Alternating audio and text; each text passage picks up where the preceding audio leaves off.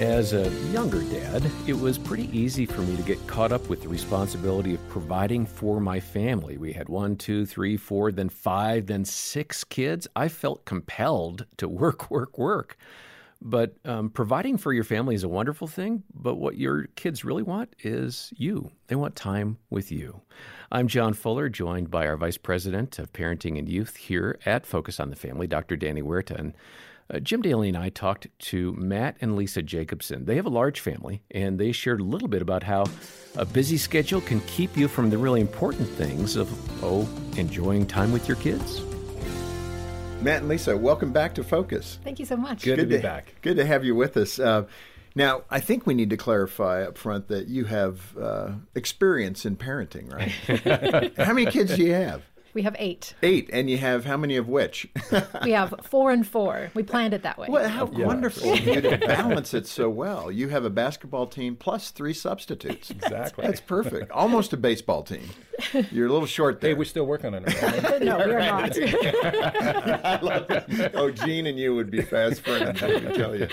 But let's get into it with just the simple idea of a busy household, and it's challenging to find that quality time, that quantity time. How did you guys do it with 8 kids? I mean, where did you find that time to actually be with your children collectively and individually? One of the things that I think we've learned in life is that everybody has time for their real priorities. And so in a busy house, and actually I've not met anybody in the last 20 years that didn't say they were so busy. Right? That's like a calling card of everybody. I'm so busy. But you throw 8 kids into the mix, and it is very, very challenging, just from a logistics standpoint, keeping the wheels on the wagon. And just ordering our lives is helpful to run our family, that there's order in our home, not a bunch of chaos. I mean, chaos comes with kids, but you also want to give them a sense that there is order, there's peace in our home, and that's a priority. How did you get back to that question? How did you literally carve out time for each child? I mean, I didn't do that well, and I had 2 boys. I mean, I would do things together. Looking back on it, that was one regret that I've had, that, because 2 boys, we'd go to the baseball game together. We did everything together, and I didn't really understand the need to do some things individually just to build one-on-one time until in their teen years. And that is one thing that I wish I would have caught earlier. Well, that makes perfect sense. And I think everybody, no matter if you have a smaller family or a larger family, deals with the exact same challenge. Where is that one-on-one time with this child? And you've just got to fight for it, because it will not happen naturally. Everything in life conspires against it, which is why I started out by saying we always have time for our real priorities. Yeah. And so sometimes as parents, we have to sit down, take stock, and really assess where our priorities are. Because when we look at those kids as the disciples that God gave us to raise in the nurture and the admonition of the Lord, to raise to know who He is and what He likes, what He requires, it takes time to communicate that, but it is the real priority for Christian parents. Matt, this may even sound a little outdated, but I'm thinking of the father, the provider. I know women work outside the home, and I get that. But that feeling of, man, I've got 8 kids I got to feed. You start thinking about, I may not be here with you physically, but know that I'm thinking about you, but I'm working my backside off trying to make sure we have food and shelter. I mean, you could hear men rationalizing that. Well, absolutely. And part of that is just the truth. Like our kids like peanut butter sandwiches. Well, you got to buy a lot of peanut butter. There are a lot of expenses that just go into maintaining the family. But there's so many practical things you can do along the way. So if you have a little errand to run, grab a kid to go with you. It's more efficient always just to do it yourself, put your head down and go to the hardware store and get what you need.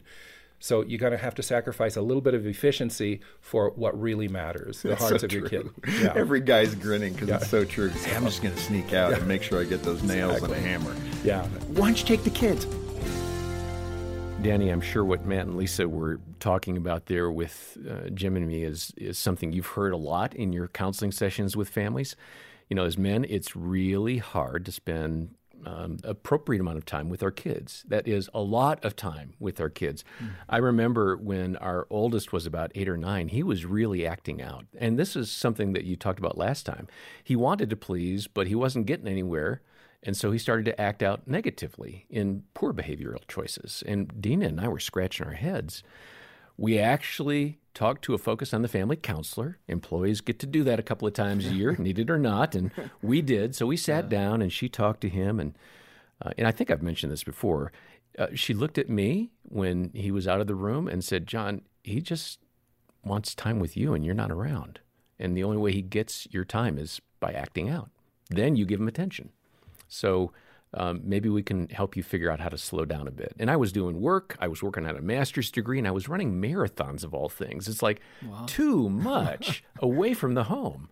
I say all that, and then I think of you. You just finished a doctorate, and you've got a private counseling practice, and you work here leading the whole parenting team. How do you find time to spend time with your kids, especially now that they're teens and off so much? Well, John, it's imperfect, and I think that most parents carry some sense of guilt around that I could spend more time. Well, what's enough?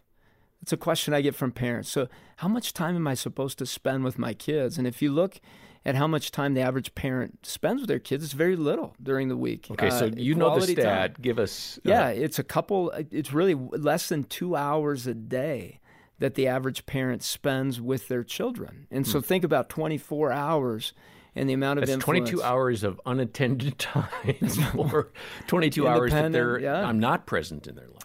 Right. And really, this is why we at Focus on the Family created the One Win a Day for Dads, where you focus on one thing, one way, one simple, practical way to win. And you can find that at focusonthefamily.com/dadwins. We want you to win. Find that one thing that you can do. It could be taking your child out shopping, maybe taking them for a walk, maybe stopping and just giving them life-giving words. Make those connections meaningful and make sure you're shifting your mind to being present with your child. So many people are carrying their work into the home. And I would say this is also a lament for single parents. I have a lot of them come up to me and say, I just don't have time, and I really want to spend time with my kids. Find those meaningful rhythms, the habits. In our home, we've made a point to have mealtime together. Yeah, we've made a point to have a time at nighttime that we're going to pray. No matter what, we're going to pray together. We're going to talk about the day. We're going to process that. My daughter has done the 60 seconds. I've talked about that in the show where I hold it for 60 seconds. Those different things that you can do, those moments of connectedness, those invitations, stepping into those, is the way that you try to make the most of your time. But it's prioritizing as well, looking at what is important and what's urgent.